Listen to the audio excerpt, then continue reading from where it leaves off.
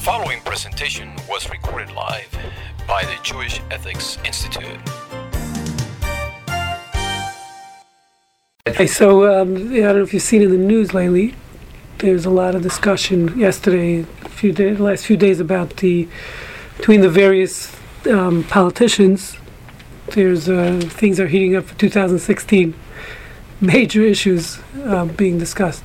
So one of the quote-unquote major issues was the question of vaccinations. So it's turning into a major 2016 political issue. Christie and some other yachts are on the line. I can't believe that they could have been so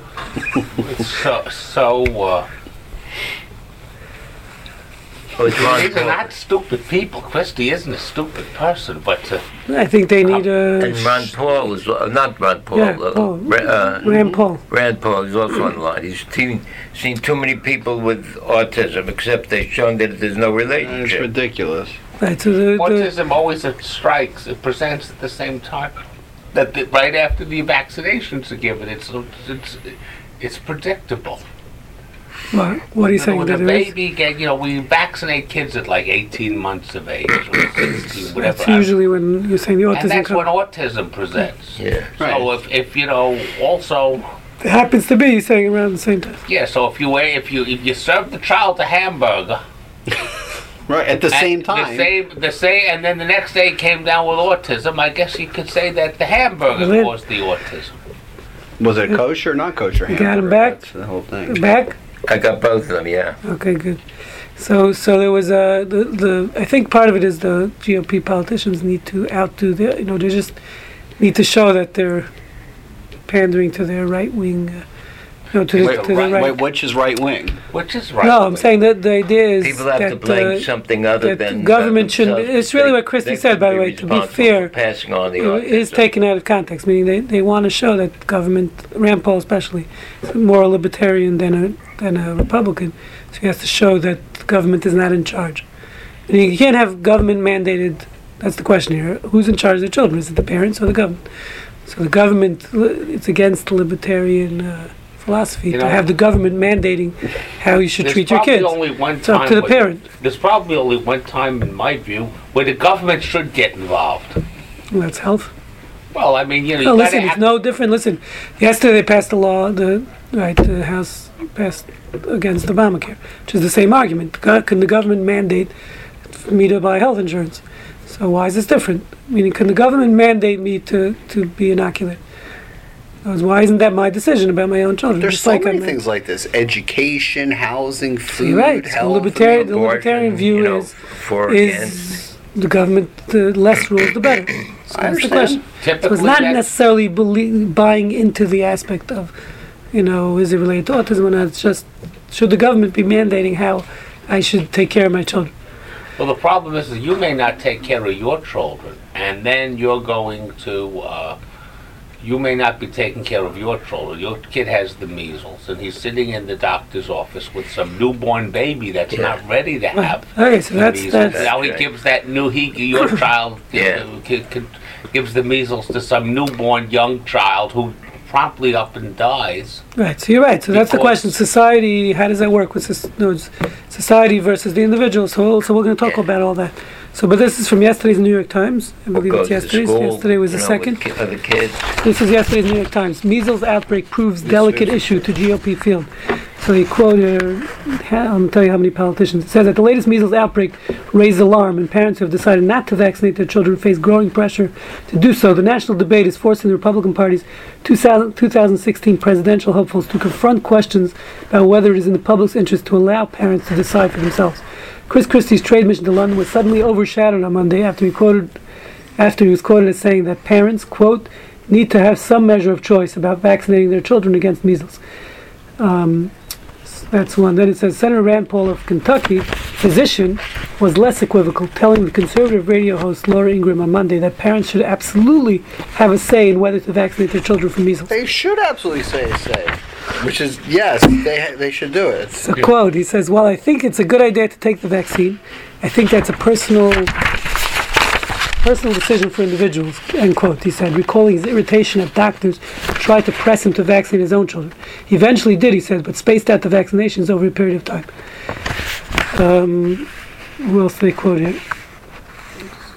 There's Hillary. I read some physicians. I like Hillary's. She did a she sent out a tweet. I like. Time I ever liked something that she said. Wow, normally I don't Hillary like Rodham Clinton also weighed in with a jab at vaccine naysayers, writing Monday night on Twitter, quote, "The science is clear. The earth is round, the sky is blue, and vaccines work," end quote. it. Good. Howard like Dean, She's right. And Obama isn't. Well, she didn't add that, but Obama also, by the way, said some interesting stuff, but it says, then Howard Dean, presidential candidate in 2004, former chairman of the Democratic National Committee, said, quote, one is people who are very much scared about their kids getting autism, which is an idea that's completely discredited. Two is entitled people who don't want to put any poison in their kids and view this as poison, which is ignorance more than anything else. Yeah. And three, people who are anti-government in any way. Okay? But the truth, as Mr. Dean, talk about physician, vaccinations. is you can be conservative without putting kids in harm's way. Okay, then Rick Perry.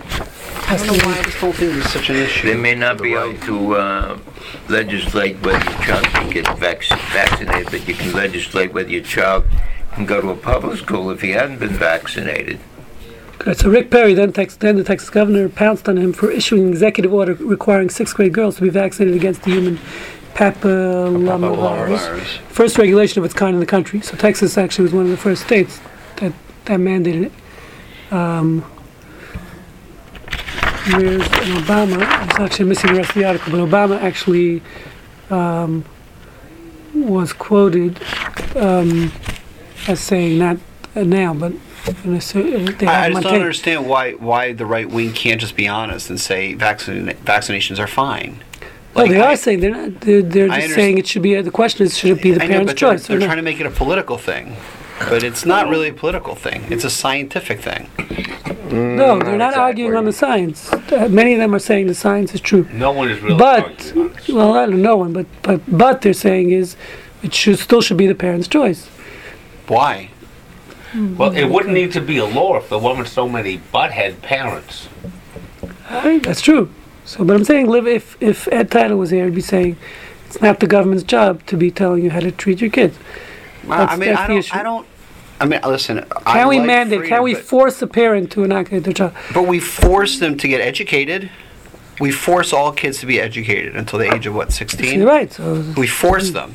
Right, but the libertarian position would be that's a mistake too. I understand, but nonetheless we've made choices that we have to feed the kids, we have to clothe the kids, we have to shelter the kids, we have to educate the kids, and we have to vaccinate the It's the kids. state interest to have healthy Right, so- kids. We don't Okay. force them to get educated. We force them to go to school. They can sit there like enough. stones. Okay. You know. I have two kids, I think. I have one kid that I think did that. He's a lawyer now. What does that tell you? But what about if you could get around it by just saying that you can't go to this school unless you're vaccinated, because if you're not vaccinated, you They present a can do public that. health risk yeah, so that's all the that's other possible. children. That's possible. Trying to find what Obama, by the way, said in his speech. I don't know when it was, not recently, that he there was actually the Times did a retraction for some reason, didn't print out the rest. That he was quoted as saying that it should be up to the parents, and there is a connection. They should get vaccinated with. No, both I know, measles. but I'm saying they have him on tape saying, just as he says, because there are some people who connected to autism, but then the Times retracted and they said that he really meant there was someone in the crowd who had. It's like a whole thing that couldn't put down. Unfortunately, this is really not about autism. It's about a parent's right to choose. It's not about autism. Right, It's not 100%. about Okay, so that's the issue. So in What? either case, the question becomes: should we mandate vaccinations, and can we force? I mean, and then like you're saying, can we force some schools not allow children to come in who are not vaccinated? This is I want to discuss it from the halachic perspective. Because 3 weeks ago, we discussed that girl being forced chemotherapy, right, which is a similar question, but over there it was just as an individual. Like we're saying, that's what's my individual rights? Do I have to treat myself? Do I have to treat my children? Here it becomes more of a societal issue because, like you're saying, if people aren't vaccinated, it could become an We've issue. also discussed prevention here Society. before. This Right. is So this clearly right. So we discussed prevention. The question is, is prevention mandated? Meaning we know we're going to talk about that. Doing something which is dangerous to your health is mandated in halakha. In Jewish law, the question is what about prevention? Am I obligated to prevention? So I'm going to start with the Shulchan Aruch, okay, which is the Code of Jewish Law. So this is in Yeridea, volume Yeridea. We've read this in the past. It's chapter 115, I believe. See if I'm right. Actually, 160. So on this side of the page, this side, which is the Shulchan Aruch.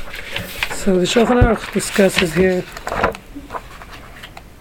but it becomes more. We'll see. It's a more principled question. This is the chapter here is discussing. The Talmud discusses that when one leaves water in those days open at night, if you left your water, what's called it's called the prohibition of gilui, leaving your water open at night. In those days, there were animals, poisonous snakes and things that could come in and put venom in the water. So the Talmud says you should never leave water overnight and drink it the next day, uncovered water. Okay, that's the issue. So it discusses that, and there's as we'll see, a lot of discussion. Obviously, times have changed today. We don't, according to most, we don't care about this anymore because we don't live in a society that has snakes putting venom in water. So therefore, leaving. But there are still people who. There's an issue with mosquitoes, for example. Standing water attracts mosquitoes. Right. So this is what the Shulchan Aruch, the Code of Jewish Law, is discussing. This. So amongst that discussion, it gets into various other things which are considered dangerous. Okay, discusses sweat, a lot of different things. So then it says like this. It says, I'm reading. Let's see where it starts. Yes. So this is paragraph 5. So it says like this, and you have it on here on the sheet, top of your sheets. So it's Sarich Li Zahar.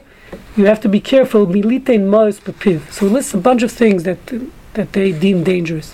Okay, it says, so one of the things it lists, it says you have to be careful of putting coins in your mouth, money in your mouth. Shema Yeshale and Rok Yavish, there could be saliva from someone else on it, other disease. Shamuch Keshchin, which is some type of skin disease. So there might be diseases. They understood that, even though, by the way, this was written before the understanding of germs, but they obviously, I guess, from just seeing what happens, they understood that you can catch diseases from coins, which is interesting. It's surprising the government doesn't make you put a little sign on coins saying don't put this in your mouth. Right. Actually, I have a nephew, and he was 16. He swallowed a quarter. Got lodged in his esophagus. Yeah, and his esophagus. I don't know where. That could be. Oh, yeah. And there's X-rays. He actually has X-rays. He's 25 now. He has. Was the year 1984 the quarter?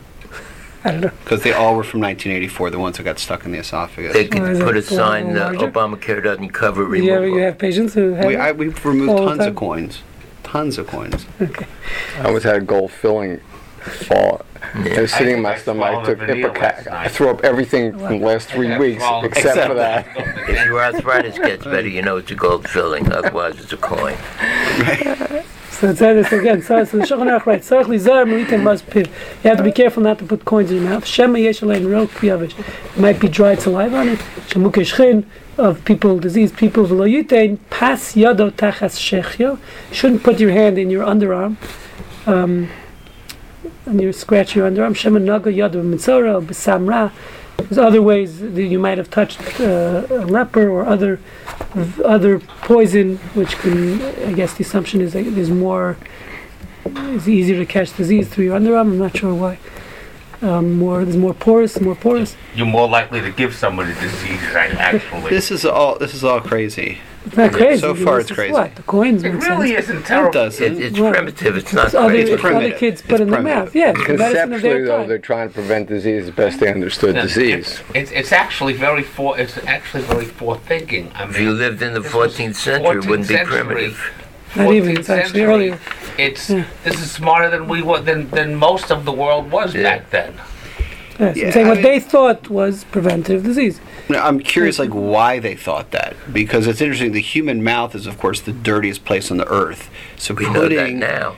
Right, no, I know, but the fact that they somehow wrote this down to find that it was important enough to write down, that putting a coin from the street in your mouth, they must have had people that got diseases, I assume. Sure. Or they thought got disease. Or they We're going to thought talk that. about it. That's It's the interesting. thing. We're I going don't to talk know. about that, exactly what the basis for all this is. Yeah, I don't know what it So, is. so Anyway, and the underarm thing, I don't know many people getting sick from smelling someone else's underarm or no, it's shaking saying- their it hand sounds like, no, after you they shook someone- put their hand. No, the opposite. Have you It's seen saying, control You- studies? saying the opposite. Remember, the big issue with shoulder surgery today is P. acnes. What's that? Propionobacterium acnes. It's a germ that lives in the underarms and it infects total shoulders. There's actually, Holy cow. big time. But that's if you do the amazing. surgery. Yes, but I'm talking about just putting it on your underarm and they then have shaking someone's hand. hydradenitis, and people have hydradenitis is caused by P. acnes, and of course, it lives in the sweat glands and you can't wash it out with the soap and water because it cleaves to the skin, and it's a very serious cause of disease. And so, actually, I would want you to, if you want to scratch your own underarm, that's your business. But please wash your hand before you shake mine. Shake your underarm or Or scratch your underarm. Yeah, I should wash Don't my, if I scratch his scratch armpit. my underarm, I should wash my hands before I shake hands with you. okay. Actually, the underarm is a serious place of disease. Look, Right, it's interesting, but I there's don't know. Okay. I mean, I hear that it affects, inside the body when you're doing shoulder surgery, but I'm not sure. I just don't know. it's the Whether you P. put acnes, this- it's the germ for, it's the zit. It's the I understand, one but who's- what does putting it it come on from? your The hand- sweat? It's in It the sweat. lives in your sweat. So now, if I sit there and do this, But and only the I'm sweat of the gonna get underarm, specific. not sweat, but Any sweat since it glands. lives No, in he's my saying- underarms. This is Oh, he says the it lives normal in- inhabitant in the underarm, and sometimes it becomes overgrown and becomes a source of disease. So there's unquestionably that this is a dirty place. Hmm. It is as dirty as not as dirty as the mouth, but it's no less dirty than the perineum. It's a bad place. In fact, I watched a webinar from the Academy last week on infection prevention, and there was, a talk about P. acnes in the shoulder. So Amazing. they're pretty close to, they're pretty But spot on here. again, I'm going to be the naysayer, of course, but I understand that you can get it under your fingernails, on your hand. I understand that. My question is, P. acnes, if you shake someone's hand, even if you have like a ton of colonies on your hand, that's not where it lives. It lives in moist, dark, Which you can, warm which areas. is like here. No, but I'm saying on your hand. It's not necessarily going to live on your hand to transmit it to someone else's hand. I think that we can give some. I think that we can give some cover to the author, to I don't know. Cairo, to thinking that this is not a good place. He wasn't thinking this. He was writing it Yeah, down from gotta find other right. stories. Yes, Or you have to he's, see. or He's the he, same guy that wrote "Don't put fish and meat on the same Correct, plate." because well, it's he dangerous. didn't. I don't think that's dangerous, but I do. Well, think he that did. I Okay, don't so agree with listen, him on it everything. doesn't mean but that this you is- got every this science is proper, but more ahead than we think. Okay. Maybe. let's see. Okay. So he says like this. He says, "V'lo yitain kikar lechem tachas hashachi." Again, don't put your loaf of bread when you carry it from the market under your underarm. Carrying it on, people carry stuff like this. Saying don't carry your bread home like that. That's probably a good idea. They It have stinks. their- It just stinks. Right, because of the sweat. V'lo yitain tavshel, v'lo mashkim tachas amita. This is a heebie-jeebie thing. Don't put cooked foods under your bed. Neshurach rush aleim. So this is something that the Talmud talks about, which is it's not a medical thing. It's a heebie-jeebie thing, which is a concept when you're sleeping. It's the 16th of death. Your soul leaves you, so any food under your bed shouldn't be eaten after you wake up. If there was food under your bed, so that's Because heebie-jeebies. the soul, Well, anytime, monsters. let's say there's tumah. It's a type of tumah. That's why we wash negavas in the morning. because you were 1/60th dead, Yes, and your therefore soul being is- around any kind of death the makes food. the food tuma. Yes. So that's not medical. The low yinat sakim mitoch esrog. Actually, I think that's probably more medical because that food probably went bad overnight. Yeah. But anyway, No, that's not just under your bed. That could be any. I He's saying understand. specifically under your bed. Okay. The lo yinat sakim mitoch esrog. Do not stick a knife into an esrog. or b'toch tznon, or into an onion, and leave it there, meaning this is just a dangerous thing. Shema yipol al chuda, it might fall on its edge, meaning on the blade, the yamus, and hurt someone. What? It's meaning you're not supposed to leave a knife like stuck in like this. Why not? Because Because it'll fall over, dangerous. somebody Yeah, step it can on it roll and cut over. themselves. it'll roll over. EPA.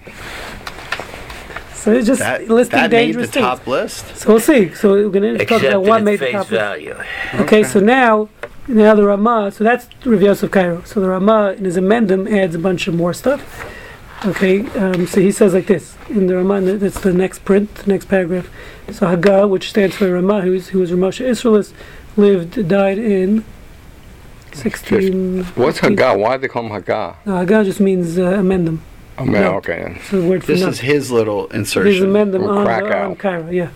So he lived in Krakow in the 1500s. He writes like this: "V'chein yizar." So too, one should be careful. Mikol dvarim hamavim l'dei sakana. So he's saying this list is not just things on this list. Anything that can bring to danger, you have to be careful about. Ki sakanta chamir misur. He says the famous statement, which is danger. We in Judaism we view danger as more stringent than actual prohibitions. So it could be 10 commandments or your underarm, scratching your underarm. It's worse to scratch your underarm than to violate one of the 10 commandments. That's what he's saying. That's the principle, and this is applied. Because it's halachically. danger to your life? Yeah, because we view danger in Judaism. We view danger as a violation of, meaning putting yourself in a dangerous situation, is worse and more stringent halachically than violating any one of the commandments of the Torah. And this is applicable. It's applied in halacha. For example, when What it about comes adultery? I might go home and tell my wife Yeah, that even worse than adultery. Sakana is worse than adultery. Scratch my own Yeah, so underarm. the That is point endangering your life, though. So the point is, so the application, I'm aware of one application in kashrut is that, like we're saying, something, case of meat and fish, meaning we're more concerned if, let's say, normally if, let's say, milk falls into a pot of meat, so 1/60th is nullified. You could eat the pot of chicken gumbo or beef gumbo with the milk in it. If it's less than 1/60th of the overall value. But, And it doesn't change the taste. yeah, well, that's the assumption. 1/60 doesn't So change in the other taste. words, it's It's better nullified. you should eat the trait than it is to eat something that's But dangerous. if it's a little bit of poison falls, and even if it says if it's less than 1/60th, you cannot eat it. Okay, so that's where you see the Seems application. prudent. So it's better to eat the trait than it is to eat the poison. Yes, exactly. Okay, well that makes sense. Okay, so he says, so Ramah continues, V'lachen, he goes on, therefore he lists, he says, V'liesh, lachush, we have to be concerned, Yosul is suffix sakana, more for a doubt of danger, question of questionable danger, milisafik isser, than questionable prohibition. So if if there's a case of questionable prohibition, we have law, we have principles that apply. You go with after the majority, right? There's laws. If I'm not sure, there's 9 butcher shops that are kosher, 9 that are treif, 9 that are kosher and 1 that's treif, and you're not sure where this piece of meat came from. You can eat the meat because you go That's after the road. majority, right? But when it comes to sakana, we don't rely on majority. When it comes to danger to life, the numbers are irrelevant. You can have, numbers don't play a role in deciding. In other words, as we're going to talk about, you can violate Shabbat even if there's only a 1% chance of danger. Okay, we don't go with the majority. We say, well, the majority of these cases, you're going to be fine. The Well, doctor says. if that's the case, Okay. what about that talk that we talked about yesterday? That should you turn the lights out on Shabbat? We talked about 2 weeks ago. Should you turn the lights out on Shabbat in the wartime? All right, so it's a good question. Well, How do those that's two things- because it's defining danger. So it's a good question. That we didn't like that. Yeah, Right, and this puts a big that's burden a good point. on science to demonstrate danger. I mean, that's going to get back No, to on the the contrary, vaccination. we're saying it doesn't, because even if it's 1% chance of danger, But even to we're still identify, we're going to be even to machmir. We're gonna be- identify potential danger puts a big burden on science to identify danger or even potential danger, because people can say this is dangerous when there's absolutely zero science supporting it. Yeah. So, And other people can say, well, I don't care even though it's dangerous. but this is a good question because it gets into the issue of Exactly. the vaccination, It's like which is autism you know, from, if vaccination. even if there's People say anecdotal anything, cases, they so the don't parent have can make the the claim, science. listen, I don't Exactly, want that's- to endanger my child for Exactly. because there's a 1% chance that it might get autism. So it's a question. So we'll get there. That's Well, a good there's point. always a 1% incidence of autism. It is about 1%. That was got nothing to do with vaccines. But Okay, it is so when you that's a say good point. 1% But that doesn't mean people won't say it. Right, so that's a different question. Obviously, if it's back science, if there's no science, then that's not danger. I mean, there has to be some basis for the danger. but let's see. That's a very good point. He goes on to say, "V'lachein asru leilach." He says, therefore, we prohibited going b'chol makom sakana, any place that's dangerous. Okay, 500 southwest. Kimo tachas akir natui. For example, under a wall that that's teetering, a teetering wall. Okay, a leaning wall. Or yechidi balayla, going out late at night by yourself. In those days in society, it was dark. There was no electricity, so going out, traveling late at night by yourself is prohibited. Same today. Yep. Depends which neighborhood, but yes. It was in Bel Air. There was a carjacking 2 days ago on Pocahontas and Ferris. Did you see that? No. It's prohibited to drink from the rivers at night, water, or to put your mouth on a pipe of water, lishtos at night, because these things have within a certain level of danger. It could be what's those things called? A leech, right? It'd be a leech in the water, or some other parasite in the water that you can't see. During the day, you see what you're drinking. You can filter it, but at night you don't see what you're drinking. So putting your drinking directly from the stream at night, he says, is prohibited. And he quotes the Rambam here. He says, "Minuk pashut." It's a obvious custom. Shelo lishtos mayim b'shas hatkufa. I don't know what this means. At certain times of the year, they wouldn't drink water from the stream. So again, I don't know if this is heebie-jeebies or this is science. I don't know what this is. Chen kasva kadmonu ve'en l'shanos. And he says the kadmon, the original early authorities write this, and therefore don't change the custom, even if today it might seem not so dangerous. Od kasvu. This is very, very relevant to our situation, our topic. He says, Od kasvu. It's also written, She'esh livrach min ha'ir. You need to run away from the city.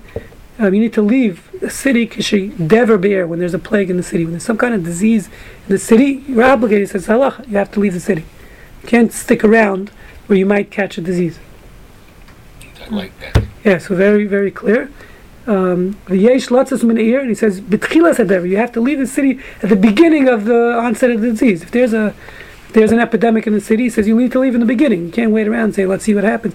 V'lo b'sofo, not at the end. V'chol elu hadvarim, he says all these things, hey mishum sakan, are because of danger. V'shomer nafsho yirachik man. Someone who's worried about his soul or his life, yirachik man, should further himself from them.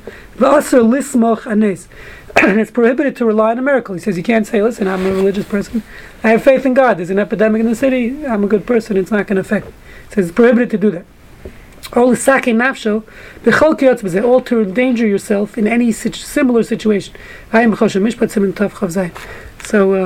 So he says very clearly, the Ramah is taking the list of Cairo, of the Shulchan Aruch, and it's saying and expanding it not just to these limited cases, but he sounds like he's saying to any case of danger. So whatever is defined as danger, if it's bungee jumping or cigarette smoking, whatever it may be, he's saying it's included in this list and it becomes prohibited. Okay, so the question here becomes is, first of all, two things. One is it specifically limited to these mandated things? The Yosef Karo is listing specific things that are brought in the Talmud, it seems like, and they're mandated things.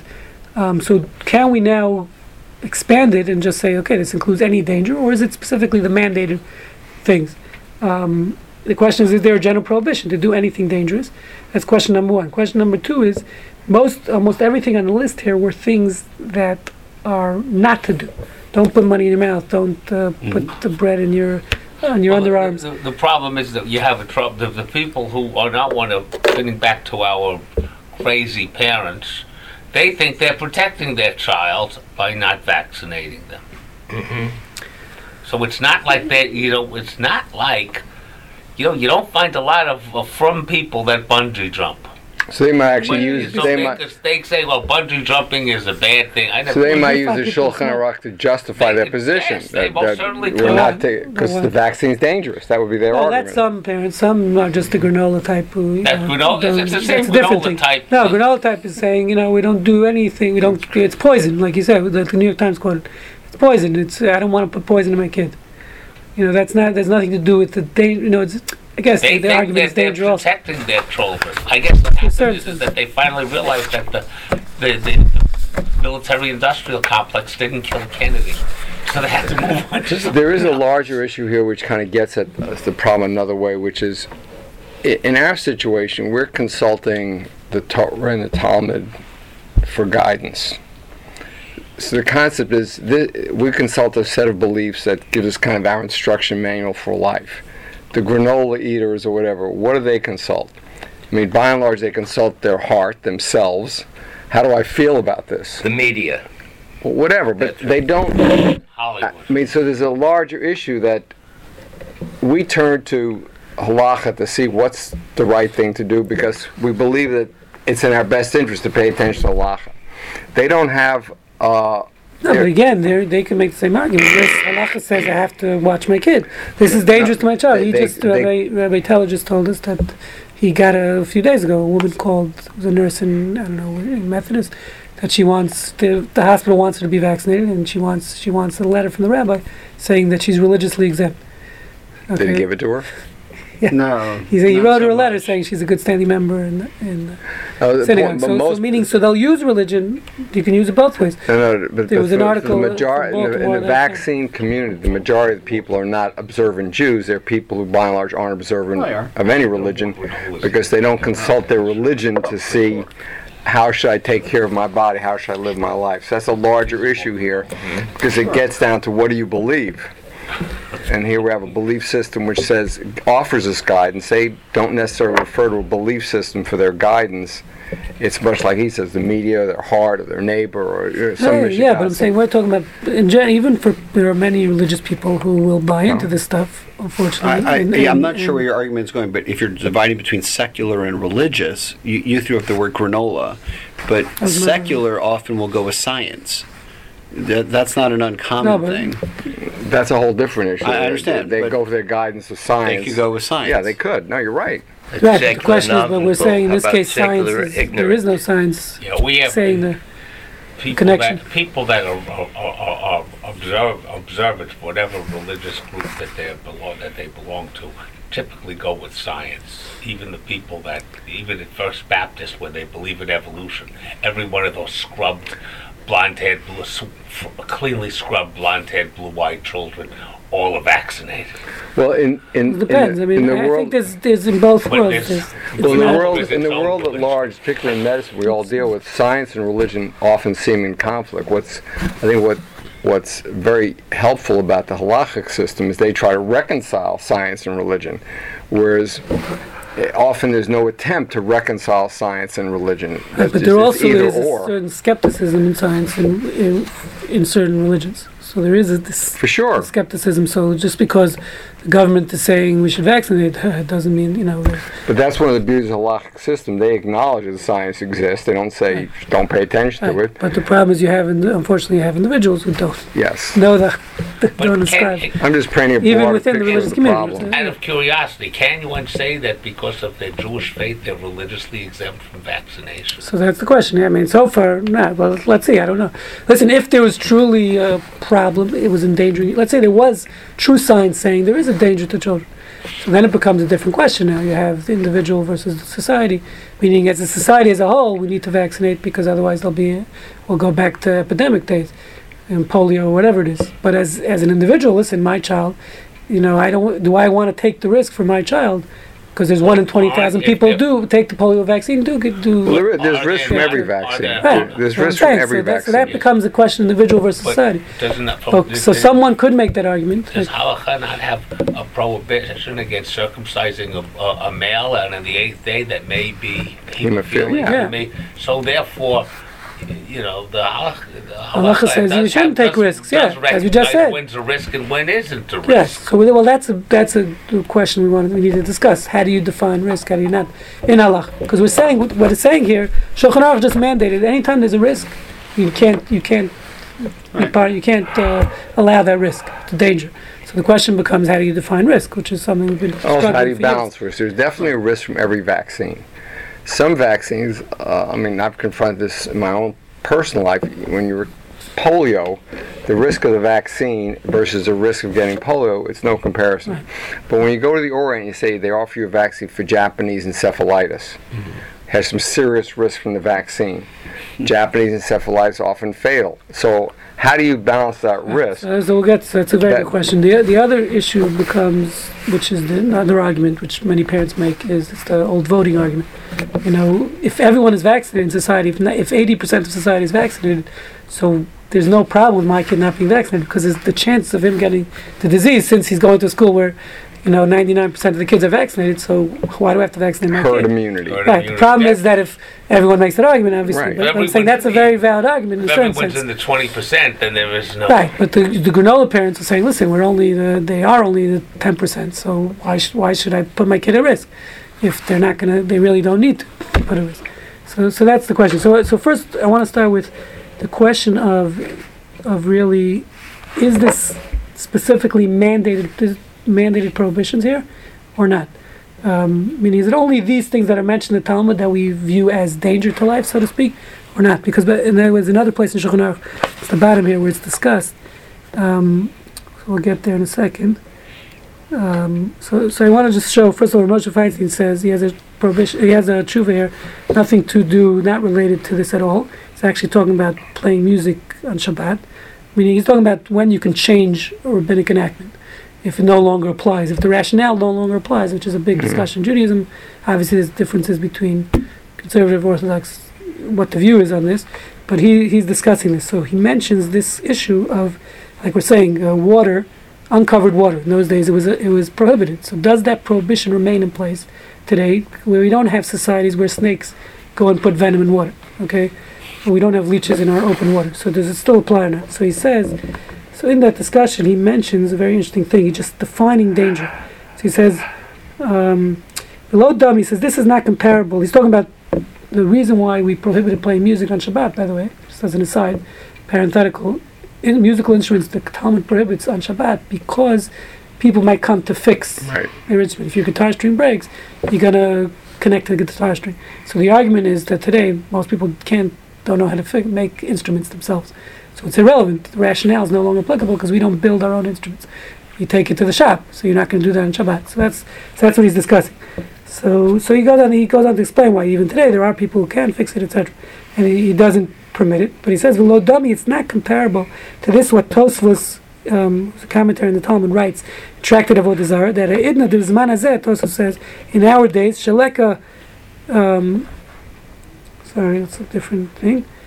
The kivan is our time, mishum chashasha of the chashasha of our time. He says when there was a certain concern for danger to life, and that danger is no longer applicable. So that he says, so therefore the original enactment, the rabbinical enactment, is no longer applicable. Okay. He says that's what uncovered water. We don't have snakes in our society where we live in our urban areas. We could drink the water. There's no problem. You can leave your water out overnight and drink it.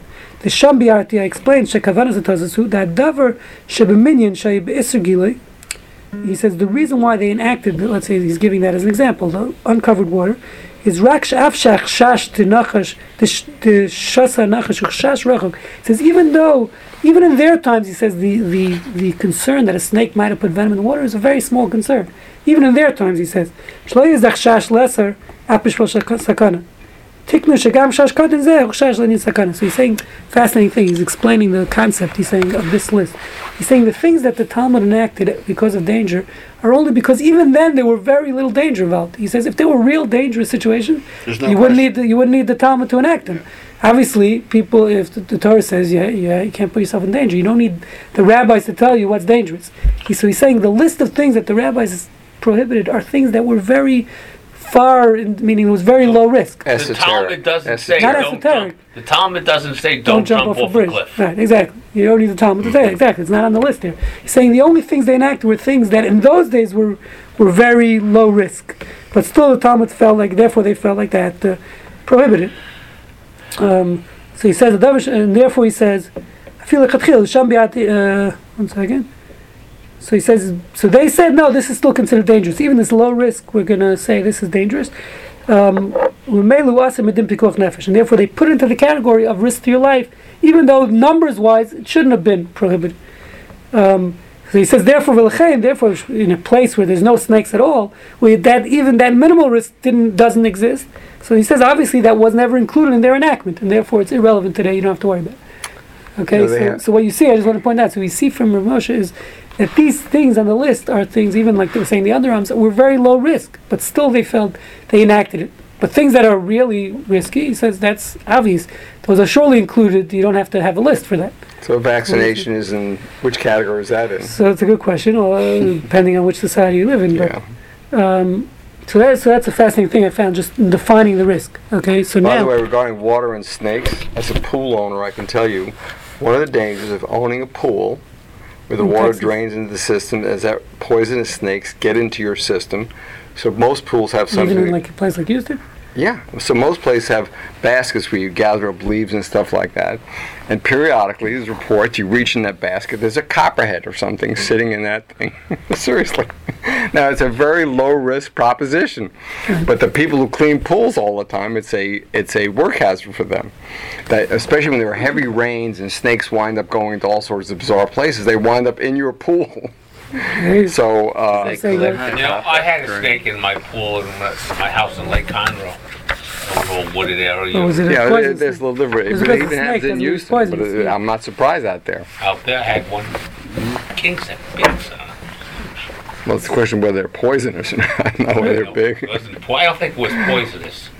All right, so And it's the not yard poisonous. man It got doesn't. So it's not a totally, even today, Yeah, no. it's not totally okay, far-fetched. right, as I said, in urban areas, but it's just interesting saying in Houston. It's still fascinating how they chose these things. West U is not urban. No, it's not. That's suburban.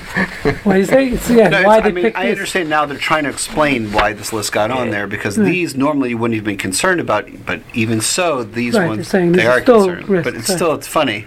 Why they It chose also this gets over- back to the science, because this is the rabbi's assessment that there's some level No, of I risk. don't think this is the rabbis. I think there was something culturally that they all understood that certain of these things were not good for people. They Well, saw but this, and the rabbis Yosef codified. Caro was saying it. He's He codifying it. codified. I mean, But this it, was it already. didn't. in But it may culture. not. But it may have gone back several hundred years. I agree. So for this sure. is so Yeah, somehow. no, well, a lot of them are from the Talmud itself. He's sure. just codifying from the. But that gets back to the science of this belief, or science that don't go like this with your underarms seems to have persisted, even though nowadays we might say it's ridiculous, we might not. So You Yeah, missed but it. what, You're saying like, it's what not. is I know, I climate heard change? what What you said does about the Talmud say about global warming?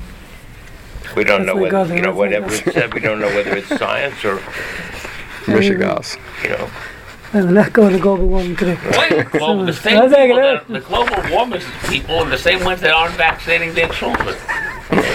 Right, because they say the vaccination causes holes in the No, it's the ozone layer. same. It's the same. Causes holes in the ozone layer. Same granola business. And they eat So granola. I just want to show you one other thing which I found in Shulchan Aruch in a different place when it's discussing the laws of Makkah, which is building a parapet on your roof. So the question is how high? I mean, it's not just on your roof. The Torah says mandates you have to put a parapet, which again you see the Torah is mandating danger to society. So the question is how high. It's not just your roof, meaning even a stoop. So the Shulchan Aruch rules that anything above 10 tefachim off the ground, which is very low, needs a parapet. Now the risk, if you think about it, the risk there of someone, even What's if a someone, tevach? tefach is a handbreadth, so it's around maybe it's 10. Let's say it's around 3 inches. Okay, your average handbreadth. So 3 times 10 is 30 inches off the ground. Which the risk of falling there. I mean, if you fall, like what's going to happen? Maybe break something. What do Twist you your rate? ankle. Right, I'm saying so. 2.5 It's still right. It says you have to put a Twisted your parapet, ankle. which is so it's pretty low risk. You see here again, the definition of risk is pretty low. So right, that's what it says there. But the other thing is I wanted to point out now. So if you look at the last line in the Shulchan Aruch here, just to the last the bottom, I'm not going to read all the prohibitions, but it says here, Kol ha'over al dvar me'elu. It says anyone who violates any of these things which are a danger to life, and he says, "Haredi misaken ba'atzmai." Listen, I'm doing it to myself. Now, what's your business? Which is what the granolas are saying. Listen, I'm not vaccinating my own kids, right? He says, "Mala acher malais." What do others? Shulchan Aruch is explaining this. He says, "What do others have to say about me? It's my life." Bekach, mala acher malai bekach. What do others have to mix in with me? Oh, eino makbid bekach.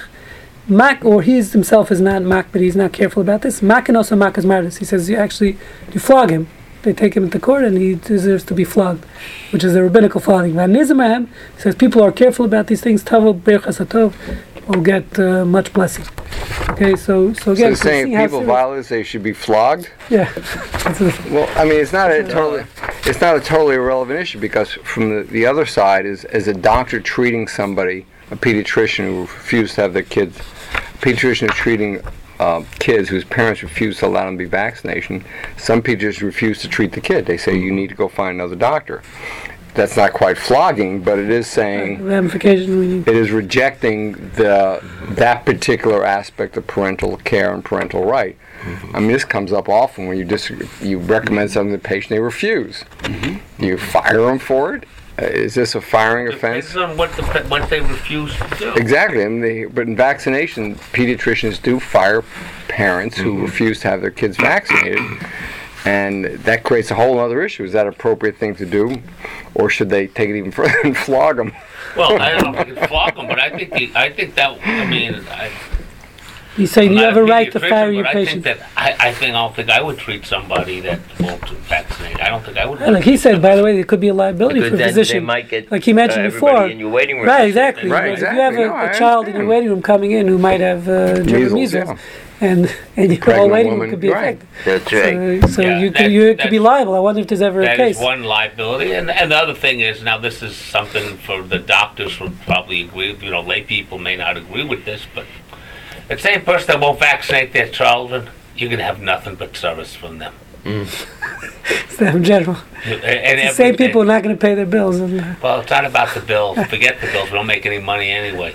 It's the issue is that same person, and I know people the pediatricians must be there. There'll be nothing but service from this patient. They're the same ones who want to deliver it home with the baby No, underwater. you do. I mean, yeah. he's right about that. I have patients who are just idiosyncratic in the extreme, in the sense that they don't believe in anything. They come to the doctor, Yeah, but they by and large don't do anything you ask them to do. that's right. And the question is, again, do you fire them for that? Why Or you not? just accept, look, you don't have colonoscopies, you're putting yourself at risk for colonoscopy. Are you willing to accept that? Yes. You don't have mammograms, are you willing to accept that? Yes. So you document it, but in a certain sense they are harming themselves, although there is a cost for them being neglectful. Or diabetics has come up often.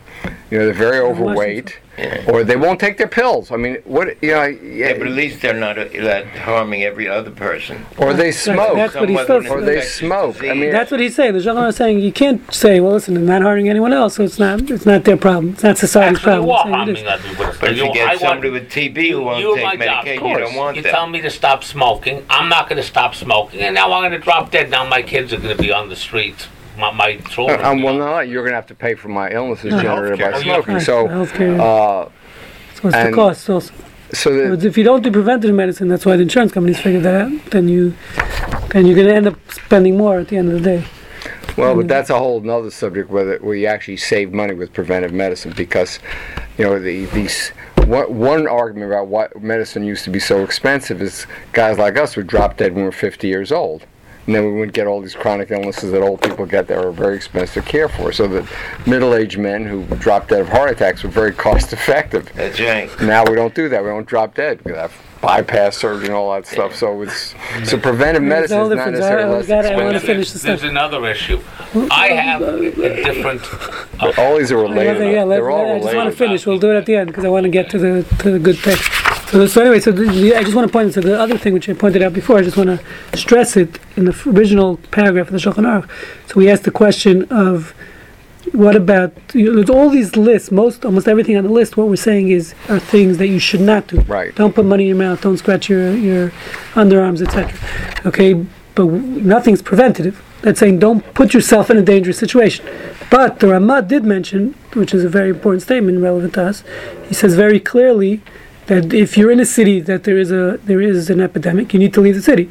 That's clearly preventative. He's saying, and not only that, he says explicitly, you have to leave at the beginning of the epidemic. Don't wait around. What about the whole and start, discussion we had think. about prevention with vision and everything else? Yeah, so that they do bring that Tzitz Eliezer. But the point is, but that's contemporary authorities. Here you have the Ramah saying explicitly, the danger is not only, don't put yourself in a dangerous situation. It's proactive, it's prophylactic, it's doing things that in the future if you don't do this actions, take action in order to prevent disease. Which is applicable, because measles could be considered like a plague if you don't. Right, which is vaccination. Yeah, Vaccination. exactly. No, it's meaning if you wouldn't say that line here, you could make the argument that everything else is just saying you can't place your life in danger. But I don't have to be proactive about preventing a future danger, which is what vaccination is. But this statement of the Ramah that says very clearly, leave the city, you're obligated to leave the city because of this halacha, is very clearly saying Unless you're take vaccinated. You prophylactic could add, unless you're yeah. vaccinated. Right, he's very clearly saying that preventative medicine is also obligatory in a certain sense. And again, the question then becomes, how far do you take it? Does that mean I'm obligated to exercise every day for an hour, halachically mandated? I mean, because where do you draw the line? No, it's now, because if you can make the argument, studies show that if you exercise daily, then you're going to have less health problems. So it's a slippery slope, because basically you're telling me I have to exercise. That's a serious issue. I'll give you an example. What the guy's name who invented dialysis? It was Dutch guy. I could see his face. I knew him actually. Anyway, he comes up with dialysis. There's never been a controlled study of dialysis, because it's obvious. It's like jumping off the cliff. You don't get dialysis, you die of kidney failure. But there's never been a controlled study. But at the other end, you have other things which maybe it works, maybe it doesn't. The science gets down to is very right again. So, but listen, I think everyone agrees today exercising daily. Exercise in that category, not necessarily. Is that, I don't know. At least I don't know that I would assume anything. Yeah, I would not assume that necessarily. There's some advantage and disadvantage to exercise. We don't know anything. Don't you okay, know that already? so I want to show you two fascinating things. This was written, if you turn to the back to the page here, this was written by the Yachin Boaz. This is a guy who lived, I believe, in the... Guy's name is Wilhelm Kolff. That's his name. Kolff. That's the guy who... So this, by the way, is a Mishnah. It's my father's old set of Mishnah. So this is Tractate Yuma. Here you have the text, and then you have the commentary. So there's a commentary on the bottom, known as Tiferet Yisrael, the bottom of Mishnah, written by someone without his name, and I believe was written the end of 1600s, early 1700s. So he's talking about actually, I believe, what's smallpox, and he discusses it because he's going on the Mishnah that discusses the question we mentioned before, which is how do you define numbers when it comes to danger? So he discusses, it's the famous case in Yuma, which we discussed many times in the past, where you have a building collapse. Underneath the building, there's someone whose head is smashed open. It's on Shabbat. So the question is, obviously for rescue, you're allowed to violate Shabbat to rescue someone. The question is, this guy's only going to live for an hour anyway. His head is smashed in. He's only going to live, maybe lucky for another hour. Says the Mishnah, I'm still allowed to remove the rubble, violate Shabbat, to save his life, even for Chayesha. Okay, even for short-term life, where the guy's only going to live for a few minutes. So based on this, if I could find it here. So this commentary says, and here if you have it's on the bottom paragraph, on the second column, if you can read such small letters in the Rashi print. So it's letter Gimel. Gimel, I got it. See the Gimel?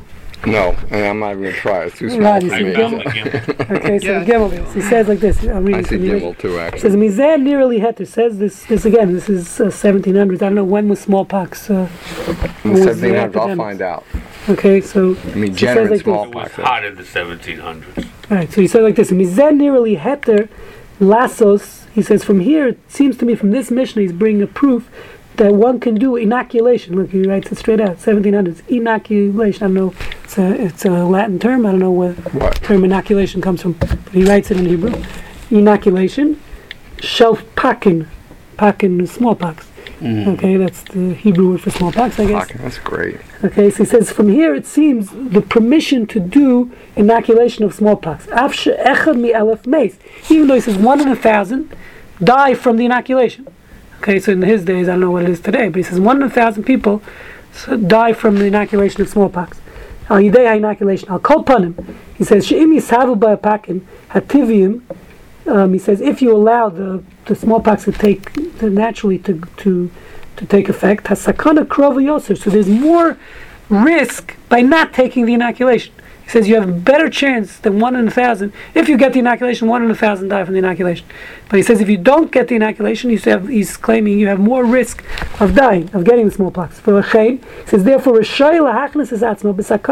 you're allowed to place yourself into this risk by taking the inoculation, because you're risking your life, 1 in 1,000. To worry about, meaning a further risk, in order to save yourself from a closer risk. So that's what he says straight out. So he's saying when you're weighing the risk benefits, you're making the analysis. So he says you have to look at the numbers. Over there, numbers do play a role. So if I take the inoculation, the risk is 1 in 1,000. If I don't take the inoculation, he doesn't say the numbers, but he says the risk is much lower of contracting smallpox. And he says, therefore, I see from this Mishnah, which I'm not sure what the leap is, but he's saying, I see from this Mishnah, you're allowed to take a risk, a small risk, in order to prevent a larger risk. That's what he's proving. Because again, halachically, maybe, many times in halakha will say, be passive. If there's 2 risks, maybe I should be passive and not take the... So he, by the way, he just says you're allowed to. He doesn't say you're obligated to. Because this plays a role in many surgeries, as we know. Let's say someone needs bone marrow transplant. You're allowed. Right. So he says bone marrow transplant. Right. So there's a host versus graft disease. There's many risks involved in the surgery. Right. So he's saying you're right. You're not commanded. He says nearly heter. Right. He just says you're permitted. He's proving from here that the numbers will tell you you're allowed. Now, by the way, he's saying if there's a greater risk, it sounds like you wouldn't be allowed to. Meaning, obviously, if you can't take a greater risk, and this becomes, as we know, we discussed this at a conference once, how much risk you are allowed to take in a surgery. So let's say there's a greater than 50% risk in having the surgery, and you're surely going to die. So then you might not be allowed to take the risk, or even 35% risk. So that is dependent on numbers and what risk you're allowed to take. But he's saying, when it comes to inoculation, he says very clearly, the risk outweighs the benefit. The benefits of taking inoculation, at least in this particular case of smallpox, in his time of 1 in 1,000, he says die. It's interesting how they even knew that they had studies then, or I don't know how they knew that number. In the 1700s, I didn't know they even had numbers. But you said that you were allowed to. Well, yes. That doesn't make you obligated. So the question is, right, are you obligated? So that's a good question. He says, and then he goes on to bring a proof. He says, so he brings, what's his proof? He says, he continues on. He says, V'raya Brura, he says, my proof to this is L'divrei Mashakasa Rabbeinu Yosef, I don't know who this is, Rabbeinu, someone, Betur, in another codifier, B'Shem Yerushalmi, he brings a Jerusalem Talmud that says that Chayav Adam lahachnas es atzma b'safik sakana k'dei lahatzla chaver mivade sakana. That means you're obligated to. The Yerushalmi says, the famous Yerushalmi, it's questionable if the Bavli agrees with this, that you're obligated to put yourself. You're obligated in a certain sense to risk your life to save someone else's life who's surely going to die. Meaning there's a certain risk if I jump into the pool to save the drowning victim, right? But I'm obligated to do that. He says, according to Yerushalmi at least, to do that, to place myself in a doubtful risk in order to save someone who's for sure going to die. Okay? So he says, you see the same concept. That jumping in a river is not the same thing. What do you mean jumping? Because the concern was you can put yourself at risk by jumping into a river to save someone from drowning, but the issue is you have to make an assessment at that moment if that's too risky. Yeah, so again, so how much risk? Obviously, that's going to play a role. If you don't know how to swim, you don't have to jump in. Yes, for sure, then you're not allowed to jump in. But if you do know how to swim, right, if you do know how to swim, there's you're no trained. Obligation, which I like. There's no obligation, but you can. But I don't know, here it's interesting. The Yerushalmi is quoting, says, Chayav Adam lahachnas. It sounds like you are obligated to jump in. Yerushalmi, nobody follows Yerushalmi. Yes, so that's a Who question. cares? It's garbage. We certainly don't want to follow that one. It's garbage. Nobody was even living there. No one cared about it. He says, Yerushalmi is from Jerusalem. People were like 10% of the Jewish population left Babylon and came back to Israel. 90% said, go ahead, have a good time. 7,000 people came back. So that was the number approximately? People. So it's like nothing. No, 70. I think 70,000. But whatever. It's not the point. So anyway, he brings further proofs to this. I want to show you one other last thing because we're running out of time. So the point is he is clearly discussing inoculation. Where he says very clearly you need to look at the benefits versus the risks, and then if the benefits are more important, are better, the numbers are better, then you have to go with the benefits, or at least permitted. You're right, it doesn't say have to. The word inoculation comes from the Latin, which means to graft in or implant. It was first used in the mid-15th century. inoculation, but the word inoculation itself was first recorded in the word 1714. Jenner did his work in the 1760s. This is before that. Oh, when is his work? Did you look him up? Jenner's? No, this guy. What year did he write? Give me his name, we'll look him up. Well, look at Wikipedia. Right. Clearly, he's getting it from somewhere else. If they Yeah, I don't couldn't do think it, he what did were the they studies. talking about? No, he uses the word inoculation. Yeah. Right. Right, If they so I'm couldn't saying, do it, so it what were sounds they like talking before. Which, about? according to this, was not really used before 1714, although it was known from the mid-15th century with a different meaning. So I think that might be wrong It was not used. because this guy was before. Let's see when he lived.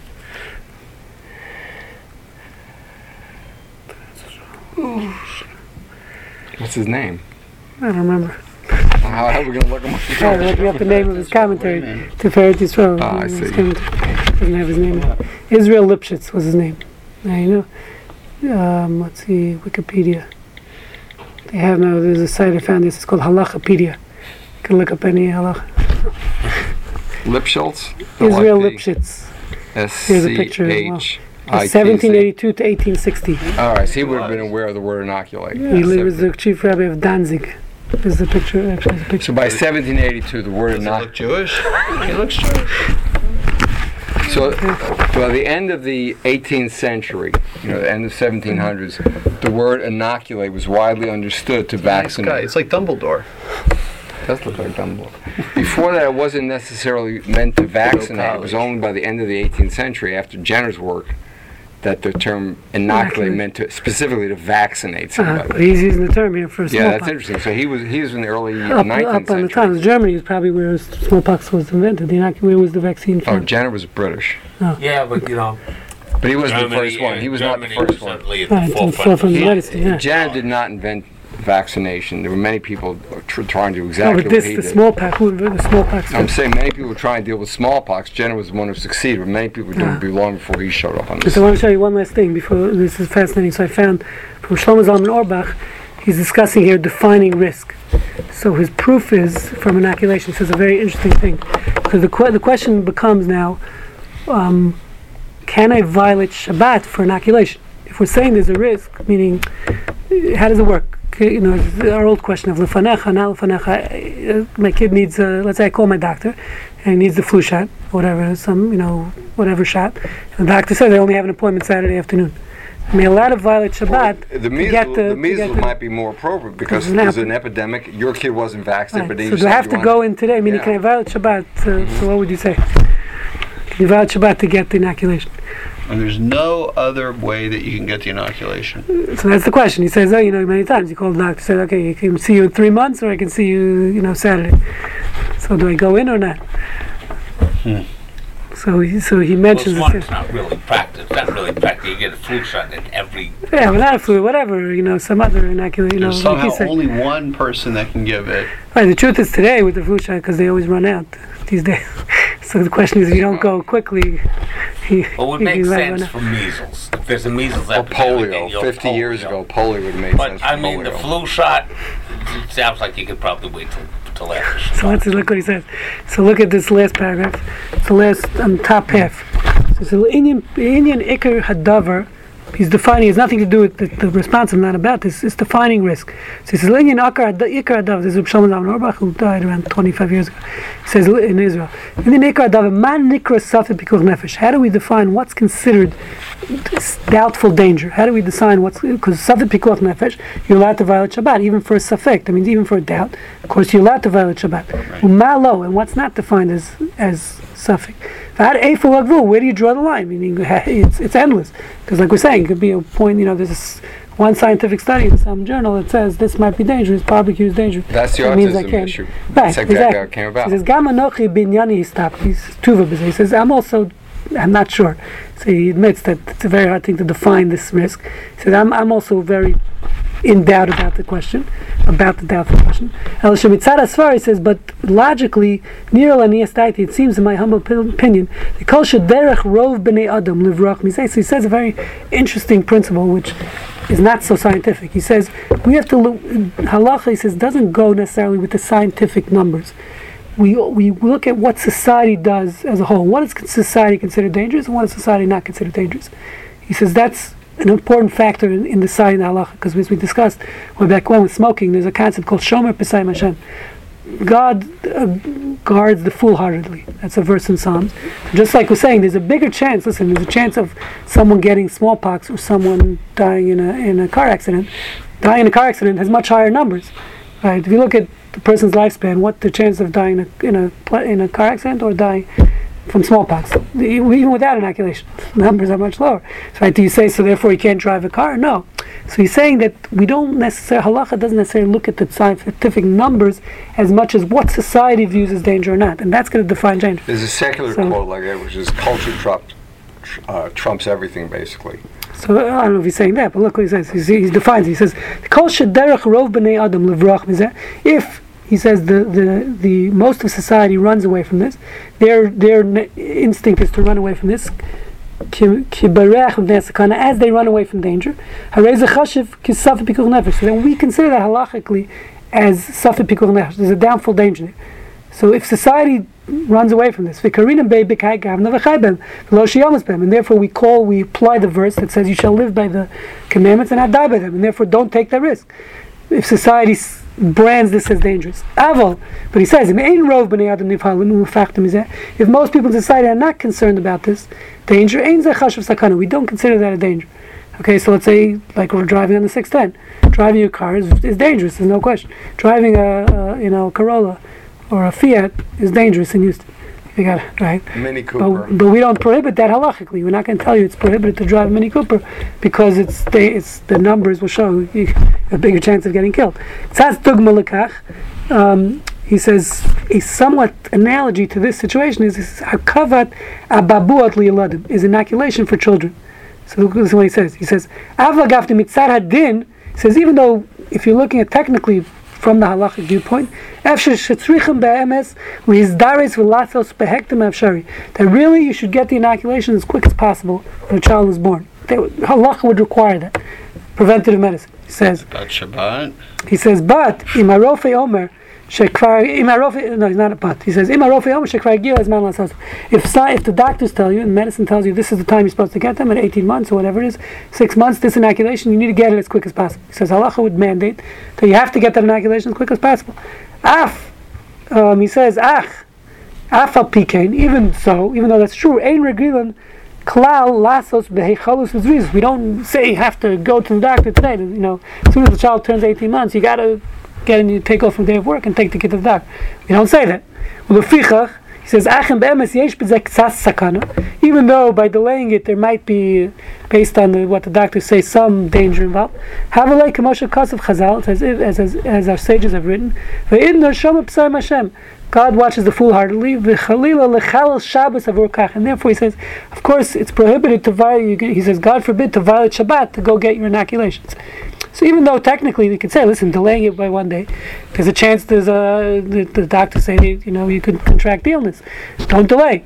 But he's saying, no, we don't say, he says, God forbid to say we violate Shabbat for that. Masha'en kain, but listen what he says. But the exception would be, he says, he says, if someone finds himself in a place where he knows clearly, if he doesn't get the inoculations immediately, b'Shabbat, he's going to have to wait 5 or 6 years to get them. So let's say you're leaving guy on a trip to Zambia.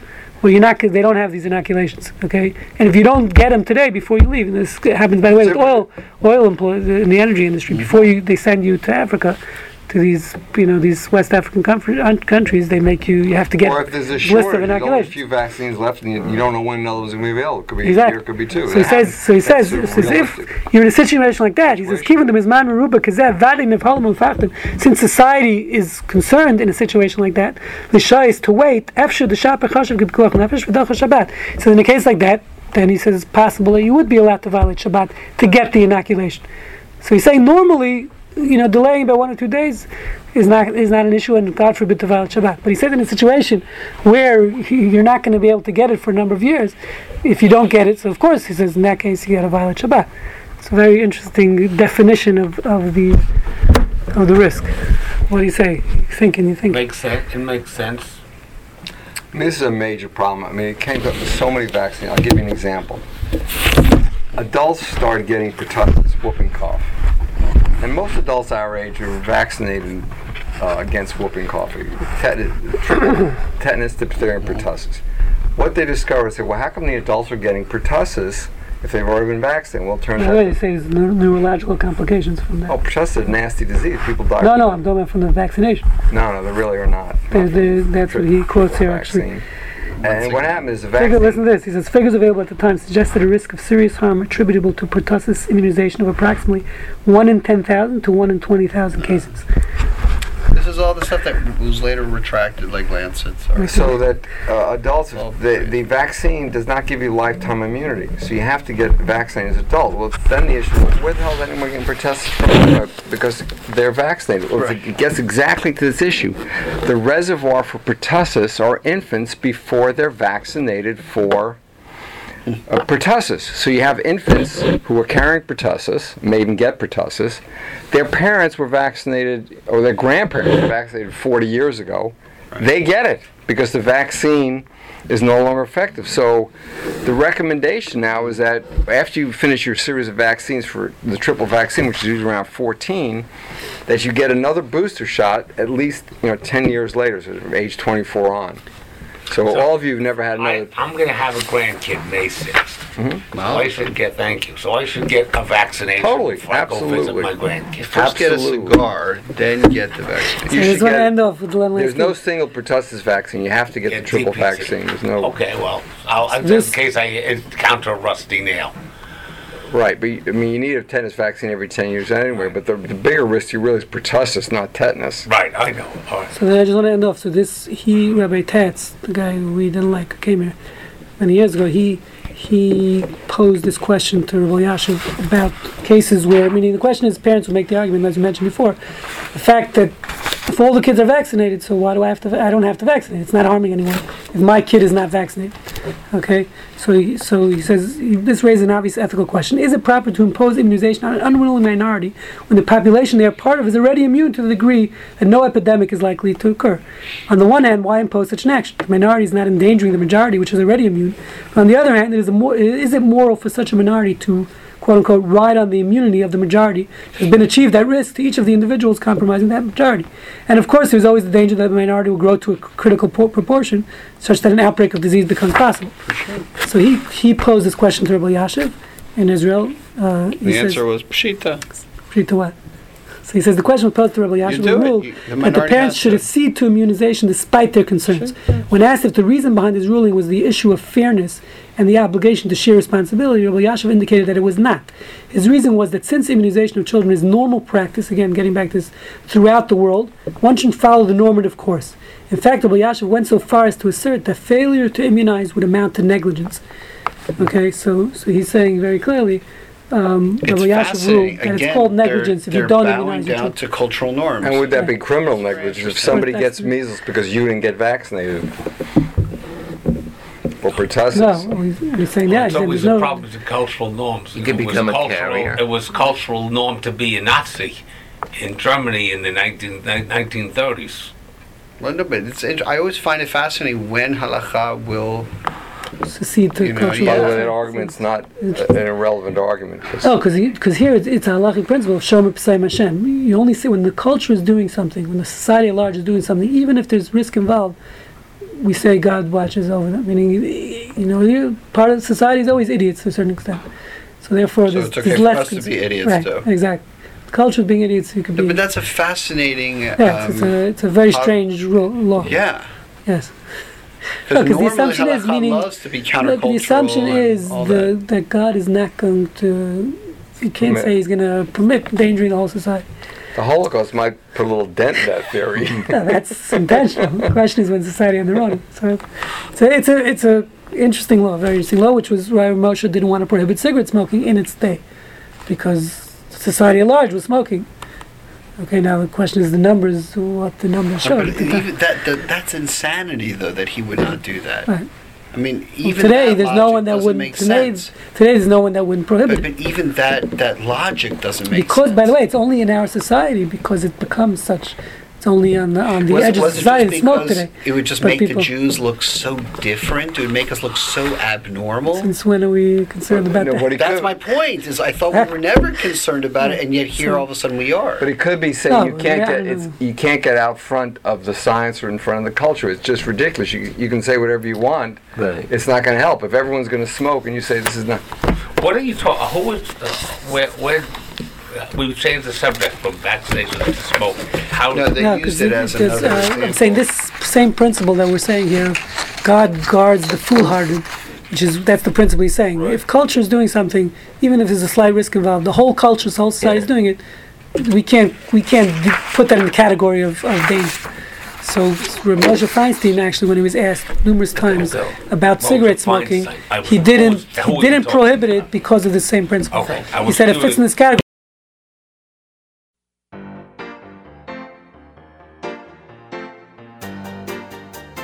You have been listening to the MP3 project from the Jewish Ethics Institute.